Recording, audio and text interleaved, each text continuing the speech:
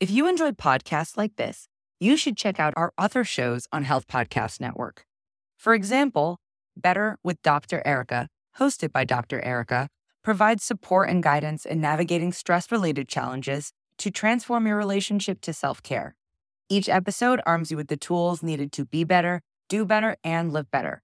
There was an incredible episode that you should check out called Touch and Connections as Tools for Healing and Better Mental Health. In this episode, her guest breaks down ways to use physical touch as a form of healing for trauma and grief. Check out Better with Dr. Erica on your favorite podcast platform or visit healthpodcastnetwork.com. Hey there, leading ladies. Welcome to the Women Physicians Lead podcast. I'm your host, Dr. Lisa Herbert, a two-time best-selling author, speaker, family physician, and executive leadership coach with over 20 years experience of providing primary care and serving as a healthcare leader.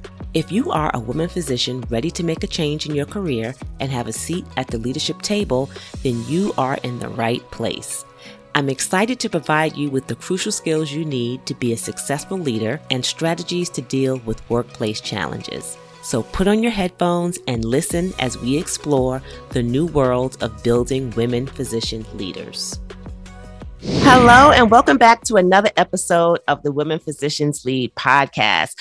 I am really excited today to bring you another amazing guest, Michellene Davis. Michellene Davis and I have cross paths in our backgrounds. I'm going to tell you later on, we have very similar backgrounds where we have cross paths in terms of where she is where she has come from in New Jersey, and also her current role as the president and CEO of the National Medical Fellowships. So I'm going to read Michellene Davis's bio. It's amazing. And then I have some interesting information to share with you about her journey and also learn a little bit more about her in terms of her role at the NMF. So Michellene Davis assumed the role of President and Chief Executive Officer of NMF in May of 2021. Founded in 1946, NMF was one of America's first diversity organizations and remains the only national organization advancing health equity at the intersection of health and wealth. It provides scholarships to Black, Indigenous, people of color, medical, and health profession students underrepresented in medicine to ensure equity of access to culturally competent, high-quality healthcare. NMF also increases the number of BIPOC clinical leaders to diversify clinical trials. Davis is named among Modern Healthcare Magazine's top 25 most influential minority leaders in healthcare and Becker's Hospital Review's top 113 great leaders in healthcare 2022, and also top 50 African Americans to know in healthcare. Davis most recently served as Executive Vice President and Chief Corporate Affairs Officer at Robert Wood Johnson Barnabas Health, the largest academic medical center system in New Jersey and one of the largest in the nation. She founded social impact and community investment, an equity-centered, policy-led community health practice addressing the social and political determinants of health. She was the first African American in state history to serve as Chief Policy Counsel to former New Jersey Governor John S. Corzine, the first African American and only the second woman to serve as New Jersey State Treasurer. She was the youngest person to serve as CEO of the New Jersey Lottery and also served as a senior policy advisor in the New Jersey Department of Health and Senior Services. She is a co-author, Changing Missions, Changing Lives, How a Change Agent Can Turn the Ship and Create Impact, published by Forbes Books in 2020. And she is also a highly sought after speaker, having presented to numerous audiences as diverse as the American Cancer Society, Federal Reserve Bank of New York, National Council for Mental Wellbeing, and National Academies of Sciences, Engineers, and Medicine. So please join me in welcoming Michellene Davis to the Women Physician Leads podcast. Welcome. Thank you so much, Dr. Herbert. Thank you so much for having me. Yes, absolutely. So I'm excited to start this conversation with you today. As I mentioned earlier in the podcast when I was introducing you, we have so much to talk about. This is like a full 360 moment for me, knowing that, I'm talking with someone who serves an organization that was very instrumental in my own life and very instrumental, in my journey as a medical student and also as a physician. So being an NMF alumni is Woo-hoo! just, I'm beyond words right now. So we're going to start off this interview by asking you, and if you could share with us a little bit about your journey. So when you think about your journey, your career, and the leadership path that you've taken, who or what may have been instrumental in that decision? So first of all, I cannot thank you enough for having me here today, but also for being on the planet at exactly right now. You are exactly what NMF was founded for. We thank you for shining your bright light all over this space and for being the incredible physician leader that you are. So let me start there. Okay. So much. Oh, absolutely. Absolutely. And it's so funny. So when you ask that question, it was almost as if I want to say, you were. And let me tell you what I mean by that. It was the knowledge that you were somewhere in the hemisphere and needed something like NMF and others to make a way for you to be able to get to where you are right now and the ability to shine, right? Yes. It was the knowledge that your brilliance, your insight, your character, the integrity that you bring to everything you touch, that literally that was out there somewhere and needed for those of us who are coming before you to just pave some ways, move some walls, right? Knock them down to get people like you to where you are today. So I guess I get that thought, that impetus from the folks who raised me. I am grateful for your incredibly gracious introduction. People always tell all the good glories. Nobody talks about the fall downs, the fall outs, the fell unders, right? So I have to highlight, I was raised by the most impressive people I've ever met in my life. And I, as you know, and as the Bible bio tells you, it literally has been just the understanding that I've had an opportunity to work with some absolutely incredible folks, statesmen, governors, presidential candidates who became presidents, etc. And despite it all, I am still the most impressed with the folks who raised me. They put it all into action. It was never just talked about. It was always demonstrated, proven out, and a commitment for the entire family. And so I think that it was really being raised to believe that we are all here for a purpose and a reason, and that it was always going to be in order to fulfill a promise that was for more than just ourselves, right?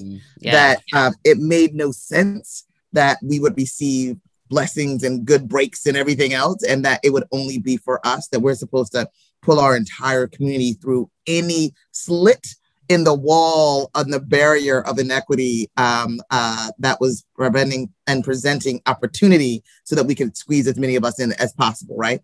So I think that had a great deal to do with it. And then as you read in that bio, which I realize is too long, girl, that, right, I was feeling old as you were reading. I was like, well, wait a minute. It's all good stuff, though. It's all the audience to know I'm still young and fruitful. It literally is the aspect of understanding that when you are on purpose, and you really have to be about that business, right? Just like everyone who listens to you, because that's what draws us to you, right?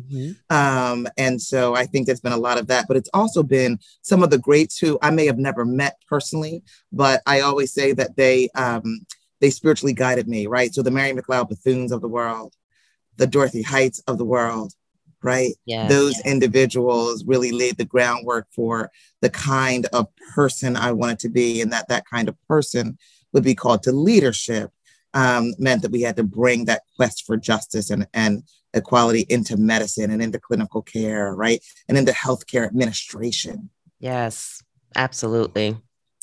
Yeah. So I love how you talk about this sense of community, right? Because I myself obviously experienced that growing up. It was, the entire community was rallied behind, me going to medical school and obtaining this medical degree because they knew what that meant, right? That not only meant that it was going to be a positive experience and a positive direction for me, but it also meant that I was uplifting an entire village, an entire community that was going to be serving, right? Hundreds and thousands of people who may not otherwise have access, to healthcare. So, and I think that that's wonderful to kind of bring that sense of community into the work, that you're doing with NMF. So I know that NMF, as I've read and as I've talked with you and as I've experienced myself, really envisions this diverse healthcare workforce that exemplifies, the leadership, education, commitment, and cultural competency necessary to achieve health equity for all. So why is diversity, or why do you feel diversity in leadership as it pertains to having, right, BIPOC leadership, BIPOC physicians? Why is that vital to healthcare? Yeah, so thank you so much for the question. I will tell you this, and I want to even start for why it is that we utilize BIPOC, Black, Indigenous, and persons of color. When, for a long time historically, organizations dedicated to issues of inequality were really utilizing the term minority. And I think that what's really happened over the last 2 years is the fact that the rest of the world has begun realizing what you and I and lots of your listeners have always known, right? That people are not minorities, they are minoritized, right? Communities are not vulnerable, they are made vulnerable as a result of structural and systemic inequity, right? No one wakes up in the morning and decides, I want to have a higher incidence of breast cancer mortality. Nobody does that, right? We don't pick that for breakfast, right? And so it really is the aspect of the fact that at NMF, we've really taken a look at the fact that, listen, we know that structural and systemic racism have created not just the social, but the political determinants of health, right? Mm-hmm. Which derive from the vestiges of historic and even present day racism and inequity, and form the multifaceted experience of Black, Indigenous, and persons of color in this country, right? It literally creates the framework through which we must navigate. And we know that wealth inequality, we know that food insecurity, we know that the lack of safe and affordable housing, environmental injustice, racial trauma, all of it, unequal access to quality education, political disenfranchisement, right? i.e. people trying to make it harder to vote, right? We know that all these ever-present threats continue to fuel the health disparities among our populations. So it's so keenly important that we ensure that we are creating pathways, meaning that we are pushing back the tides of structural inequity, right? Please know that in my mind, I see the party of the Red Sea. I'm so sorry. But we are pushing back the tides of structural inequity. I'm a bishop's daughter. That's what happens, right? In order to create a dry ground pathway for the individuals from the same communities that we are talking about that have had to weather the burden of inequity the most, right? To get them into positions of being clinicians and clinical leaders and healthcare administrators, because what happens when the individuals who have had the end user experience of any system is that they innately come to the leadership of that system with, yes, the clinical experience, yes, the educational attainment, but the lived experience, right? Yes. That helps us to actually identify, so where are the flaws in the design process? Yes. How are our healthcare systems, our insurers, right? Our hospitals, our clinics, how are we inadvertently contributing to the proliferation of healthcare disparities? Because how are we inadvertently contributing to the proliferation of structural and systemic racism in our communities? Yes. Right? So it's so keenly important that we have, yes, more BIPOC in particular, but more BIPOC from these communities, right? Absolutely. And not just that we're talking about, well, we need to dismantle the current structures and systems, which is true, but we need to dismantle them so that when we are reestablishing them, that we have already borne out the leaders who are ready to head them and lead them to where we need to go to have a more equitable future. Absolutely. Yeah, that, wow, that was really powerful because I think that's the piece that a lot of organizations forget, right? As they're starting to think about this transformation, knowing that something has to change, something has to be different in order for us to be able to call ourselves, a healthcare place that is equitable for all, right? We have to have leaders who look like the people who we serve, because just as you said, because of those lived experiences, because if that person can relate to the person who's in front of them, it's going to increase the ability for that particular person to be able to listen, to follow, the instructions of the physician, and to be able to actually have some trust as well. So that becomes really important. So I just wanted to take some time now and I'm sure that you're aware of these statistics, but I want to relay to our readers just some of these statistics. And I think that's going to lead us into why, again, it's really important for us to talk about retaining diverse healthcare leaders. So the CDC notes that Black women are 3 times as likely to die from a pregnancy-related cause than white women. The Health and Human Services Office of Minority Health found in 2018 that African Americans were 30% more likely to die from heart disease than non-Hispanic whites. The organization also found that African American adults are 40% more likely to have high blood pressure than non-Hispanic whites, yet they are less likely to have their blood pressure under control. So, and these statistics, obviously, have been out there. We're very much aware of them. It resonates with me because my grandfather at the age of 50, died of a massive heart attack. And the reasons obviously, really relate to lack of access to healthcare, race, and also the wealth disparity. So when we look at these disparities, and especially how the pandemic has lifted the lid on them and exposed, I think, the disparities to a great degree, how would the ability to recruit and retain this diverse healthcare leadership workforce help reduce those disparities and improve care? So I love that you provide your listening audience with this wonderful contextual framework that provides for us what is our current day reality.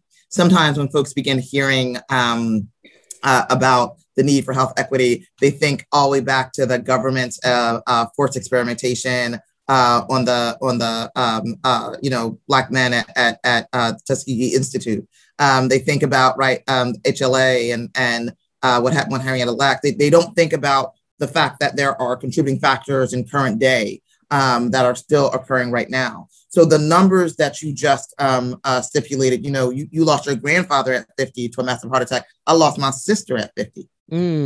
Yeah. Right. And it was because she suffered from MS and was telling them that she was in crisis. And they thought that she was drug seeking. Wow. Right. That's 2015. That's not 1856. Right. It certainly isn't 1619. So the research is pretty sound. The research actually that has been coming out has illustrated and evidenced the fact that, as we take a look at maternal mortality, Black babies live longer when they have Black doctors. Mm-hmm. Yes. Black mothers have the same. Yes. Right.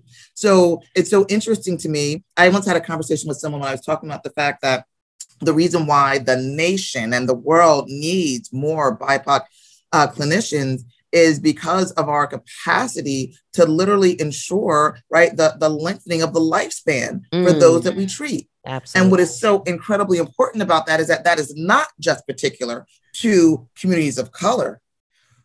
Rather, and I think what COVID has shown us, that when, if we try to neglect one area of our communities, we find out how intricately interwoven we all are. Right. Yes. And so what happened in COVID? We saw how those workers who everybody else, nobody was saluting them as heroes before, are essential workers, that are largely Black and brown and on the front line. We literally saw that recently. I think it was the Times that came out with the article that now the mortality of COVID deaths has actually shifted in reference to the demographic. And we're seeing more white Americans who are actually dying as a result. Mm-hmm. Right.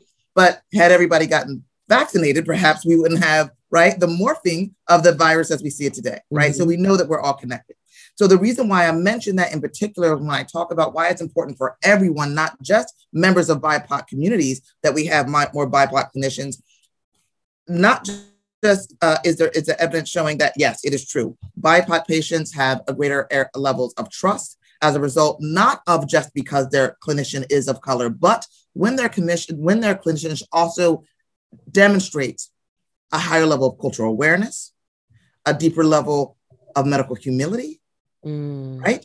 A greater sensitivity and awareness of tradition, yes, and understanding, that then the patient and physician experience is more enriched, the patient is more engaged, is more likely to share and ask questions, right? Yes. And then is even proven to literally be more medically compliant, right? Mm-hmm. Yes. And so it has a great deal to do with the approach of the clinician.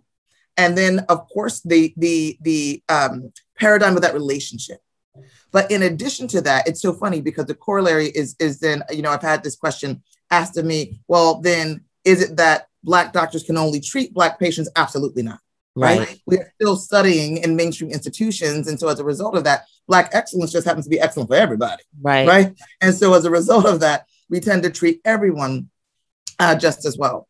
But the issue here is that either we wait for everybody else in the mainstream to overcome their implicit bias, which, by the way, has been so much a part of their society, so much a part of our experience that, quite frankly, it would take an entirely new lifetime to undo that which they have been fed in the body. Sure. Right? So I want to acknowledge that.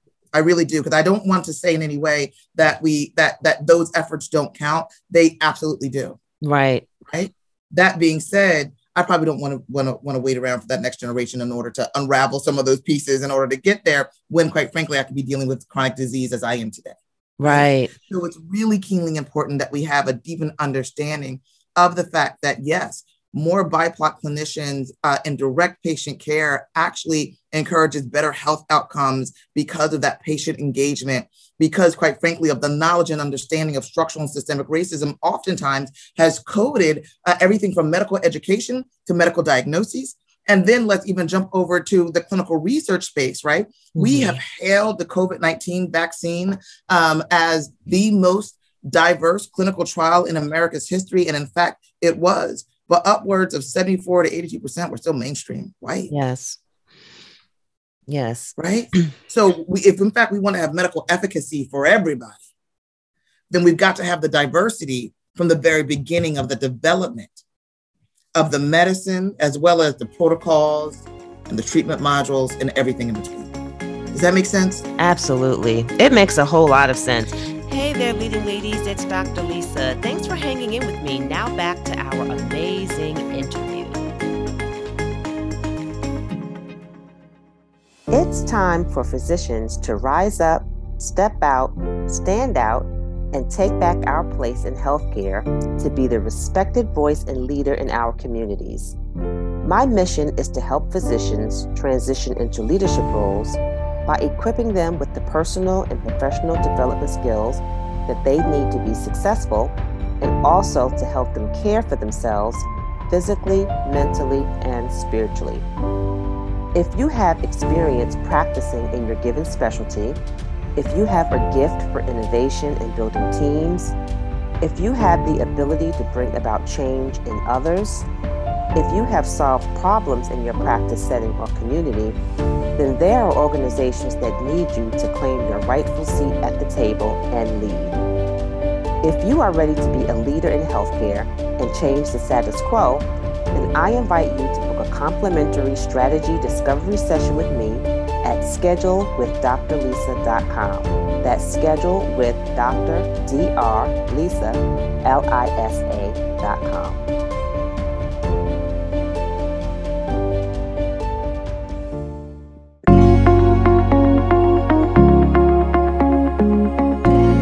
And I think the bottom line really is that you talked earlier about creating these pathways, and you sort of imagined the parting of the seas, right?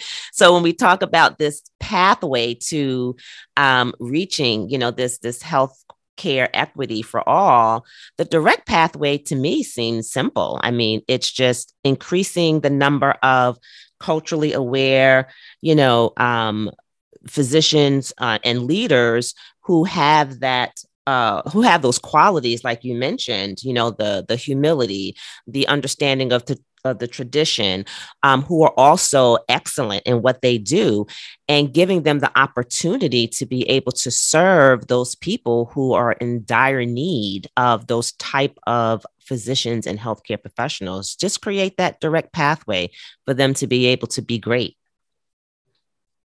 Exactly right. Right. For them to be able to be great. I love it. Yes, yes. So what is NMF's approach to reducing these disparities? And what would it take for other organizations to support diversity in healthcare, especially during these times? I'm very interested, to hear about it, but also for you to tell the listeners, how NMF is really approaching this challenge. Well, thank you so much for that. I will tell you, I've just crossed a year at being at NMF, but NMF has been here since 1946. It was founded over 76 years ago because of the issues that we are still talking about today. Mm-hmm. And it was founded during a time when, quite frankly, hospitals were still segregated and specialty medical education was still segregated. And so there had to be a mechanism in order to make certain that more Black physicians could have access to the opportunity to hone those skills and develop those specialties to treat this population. And then in the 1970s, we opened up and realized that we need to make certain that we are also including our Indigenous brothers and sisters, our Latino brothers and sisters, and Latinx brothers and sisters. And so, we're just doubling down right now on our historic mission to provide scholarships and support students who have been underrepresented, or rather, kept out, prohibited from advancing in medicine. Let's tell the truth. Mm-hmm. And so we've adopted 7 strategic framework pillars as I worked with over 250 stakeholders and interested parties, and then had these fantastic discussions with the members of our board. The National Medical Fellowships Board of Directors is second to none. I serve on several boards across this country and globally. And you want to talk about dedicated professionals. We have a fantastic board chair, Dr. Sandra B. Nichols, who I call the Honorable Madam Chair, who is also an alum of NMF. Yeah. And so those strategic pillars are as follows. The first one of which is to build an endowment for a sustainable future. Listen, Dr. Lisa, I'm going to tell you, I don't know of other 75, 76-year-old institutions who have an endowment that's less than $1 million like we do. Right. And so it shows the fact that, right, that the enduring need for NMS work to advance health equity continues and is now greater than ever, but that we need to make certain that we've got a strategy that shores it up for the future so that should these issues still be here in the next 76 years, that NMF is still here as well, right? So we want to make certain that we are building a large and permanent endowment to provide this reliable resource into perpetuity. But the second element of that prong is to build larger and more scholarships for these students.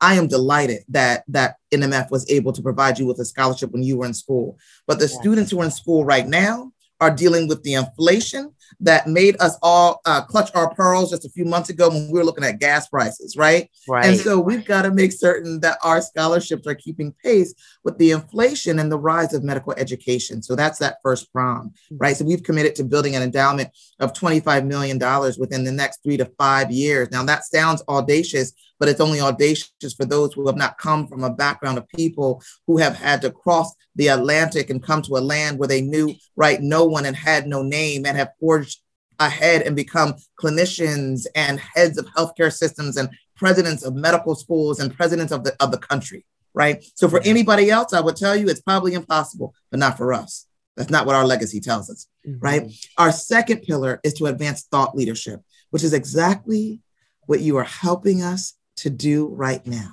I would ask that others of your listening audience who believe in health equity and understand the impact of racial trauma as we do, that you would share your opportunities of platform with us, that we would do some joint things together. And so just as you were having me on this podcast right now, in order to talk about this issue, we are able to literally make certain that NMF is a hidden figure no more. Absolutely. Right? Yes. So we are so grateful to you for it. Our third pillar is to really engage in impactful policy partnerships, right? This is a new element for NMF. But in order to advance systemic change, the kind that's really needed to eliminate and not just reduce the systemic and structural racism that has contributed to the proliferation of healthcare disparities, we know that we've got to do exactly what Bishop Tutu told us to, that it's not enough to just keep pulling people out of the river. We got to go upstream and find out why they are falling in and then build the dam, right? Yes. So that is what we are trying to do by having policy partnerships. So we are seeking to partner with other organizations who have the same type of audacious goal to create a more equitable world, right? So that we can build transformative relationships with those who are making those policy decisions to advance public policies that tackle health disparities, right? So we really want to forge alliances with those who educate our children, young adults, our healthcare professionals and scientists around exactly how we can do this in a way that has us working together to advance and develop a workforce that looks more like those that we serve, right? Yes. So that's a key component to this. Our fourth pillar is that topic we talked about a moment ago, the diversification of clinical research, right? It is well understood that clinical research in medicine lacks diverse investigators and far too often fails to inclusively select participants. And so as a result of that, we are really trying to wrap our arms around this space in particular to make certain that everyone has access to culturally competent healthcare. And that begins, quite frankly, at even how we are increasing medical efficacy, right? So we're really hoping to diverse the investigators who lead clinical research. We're opening the door for individuals who might otherwise never consider participating in a research study because they're never invited into that space. The research tells us that the reason why more individuals are from diverse backgrounds are not in clinical research studies is because they're never invited. Right. Implicit bias shows up in that exchange between them and their primary care physician or them and their specialist, and the specialist rules them out automatically for everything that they think to be true, which is really, right, a stereotype trope, right? So we're looking to overcome that. Then we're looking to launch a robust mentorship network, because even in that space, the research shows us that the reason why diverse clinical researchers and investigators sometimes leave the profession is because of the lack of mentorship and sponsorship, right? So we're trying to really create a goal to offer a wide array of mentorship opportunities by program specialty and geographic region, so that we can ensure that those that we are providing scholarships to today have the proper mentorship through their entire medical career, to make certain that they ascend to the highest positions in the field and that they are the leaders that we know that they are called to be, right? Yes. Pillar number 6 is one that I guess I feel like I can't talk about enough. It is to expand a focus on behavioral health and well-being. Yes. I think probably every single one of your listeners has heard from their patients and their colleagues the fact that, listen, the state of mental health in this country right now, right, is at a tipping point. Yes. We know that racial trauma harms the well-being of BIPOC communities, and that NMF is committed to broadening our mission to care for the mind as well as for the body. Yes. So we want to make certain that we are helping to bring up that 4.4% of BIPOC clinician in the behavioral health space. But then, because we're seeing that finally, as a result of the pressure of living in a pandemic that most folks thought was going to be a 30-day lockdown, and here we are going on 3 years. Right. That those who have been serving on the front line, that those who have continued to do so, and then in the midst of the most politically and racially divisive time that many of us have seen in our lifetimes, right? That we are providing to them the racial trauma-informed support. And so we have actually just launched with our Alumni Alliance, I love this, through our active alumni nationwide Listen and Learn series, a partnership with the Association of Black Psychologists, where we are literally holding Sawubona healing circles across the country for our alumni, We want to be there for them, not just when they're in medical school, but now that you are out and you are practicing and you are changing the world, you are holding up our communities, and we want to hold you up in turn, right? Wow, that's so, yeah. And I will tell you, we just had our first run, brought me to tears. The level of authentic vulnerability that individuals are willing to come to in order to literally have this opportunity, one with another, to have a supportive community is, oh my goodness. I want to tell you, it's like an ode to the ancestors. It really is why we are meant to be in community one for another. And then my final one, the one that if we can get this right, then I can go on home to glory, Dr. Lisa. And that is pillar number 7, to develop a strong and comprehensive student pipeline. Oh, right? yes. Yes, to really create that pathway. I will tell you, NMF has historically focused on ensuring that we are there for students once they get to medical school. But we realize that if I were to wave a magic wand right now, even with the heightened number of applicants as released in the AAMC study, where we saw that Black applicants are up 21% for medical school, if we were to wave a magic wand and pay for everybody's medical education right now, it would only be 1/8 of 1/4 of a drop in a bucket. Wow. Right? Yeah. So what we realize is that we can't wait for them to come to medical school. We got to go get them. Yes. Yeah, we got to go get my babies. We got to go out and make certain that we are separating that Red Sea and permitting them to cross over dry ground much earlier in line. And so we're in discussions right now with several entities that are really focused on STEM education for BIPOC communities much earlier. I'm talking about in high school, middle and elementary school. Yes, absolutely. Right. And then if we can get them, I used to say cradle to the grave, but I'm going to be as audacious to say from conception to the educational grave, to literally make certain that we have them in a continuum of STEM education through partnerships with others. We can seed the scholarships today for the ones who are in the 5th grade right now, so that those scholarships have matured and are ready for them to walk right from undergrad into medical school. Right. Absolutely. Yeah. So they have to know. They have to know that it's possible. And I think that's taught at an early age, like you said. Just the possibility of becoming a physician. I think that, obviously we want to go out and get those high schoolers as well, but sometimes that could be late in the process. Yes. Very late. So what does the educational data tells us? It tells us that right now, the 5th grade, if we don't kind of get on that radar by the 5th grade, then, lots of the girls have already decided, well, science is not for me. Right. A lot of BIPOC students have decided math is not for us. I'm just like, time out. We built pyramids. Time out. Wait a minute. Right. We created math. Right. We created math. So I'm just like, no, we've got to be able to bring all this back to them to say there is nothing new about this. This is in your DNA. Yes. This is exactly who you are, who you're called to be. This is for you. Mm-hmm. You created medicine. Yeah, right. Absolutely. Right?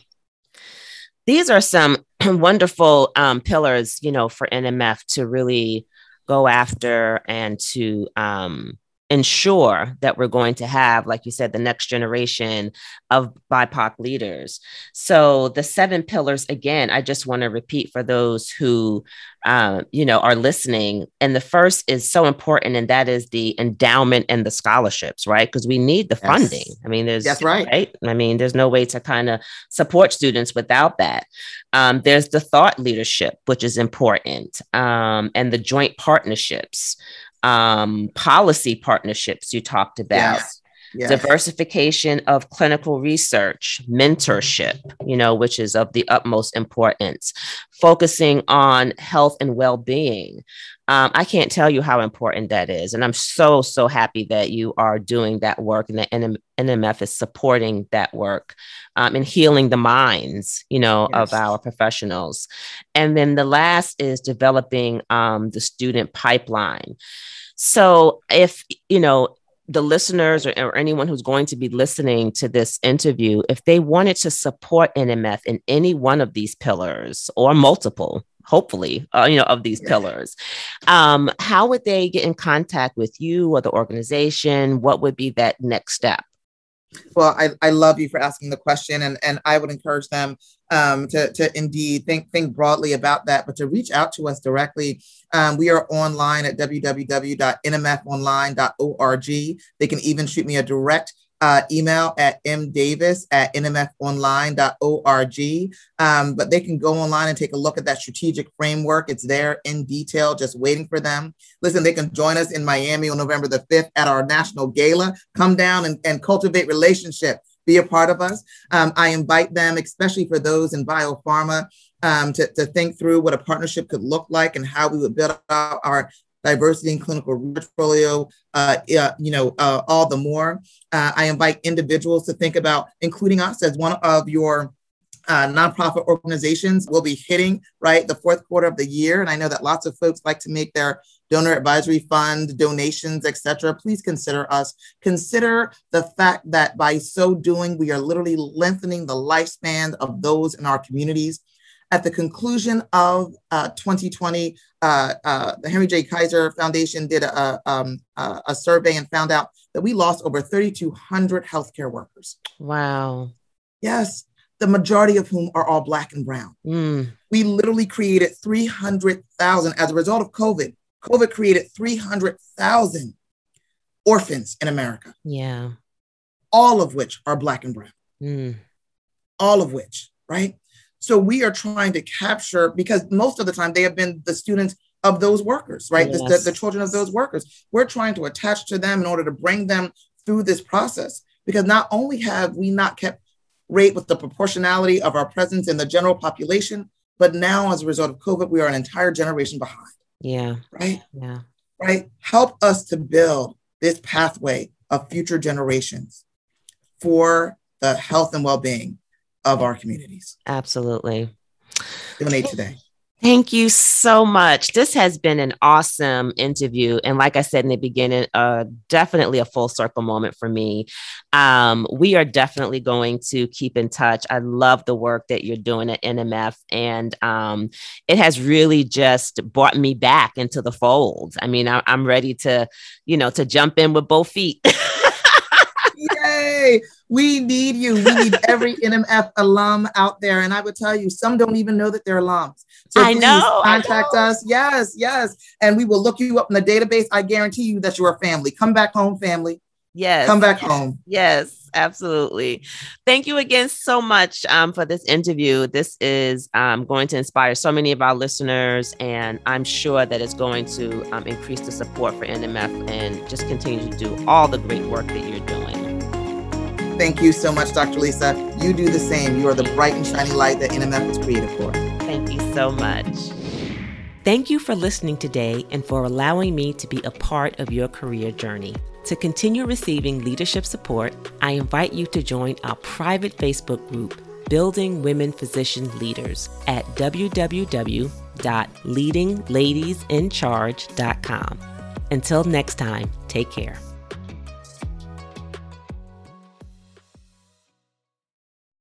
If you enjoyed podcasts like this, you should check out our other shows on Health Podcast Network. For example, Better with Dr. Erica, hosted by Dr. Erica, provides support and guidance in navigating stress-related challenges to transform your relationship to self-care.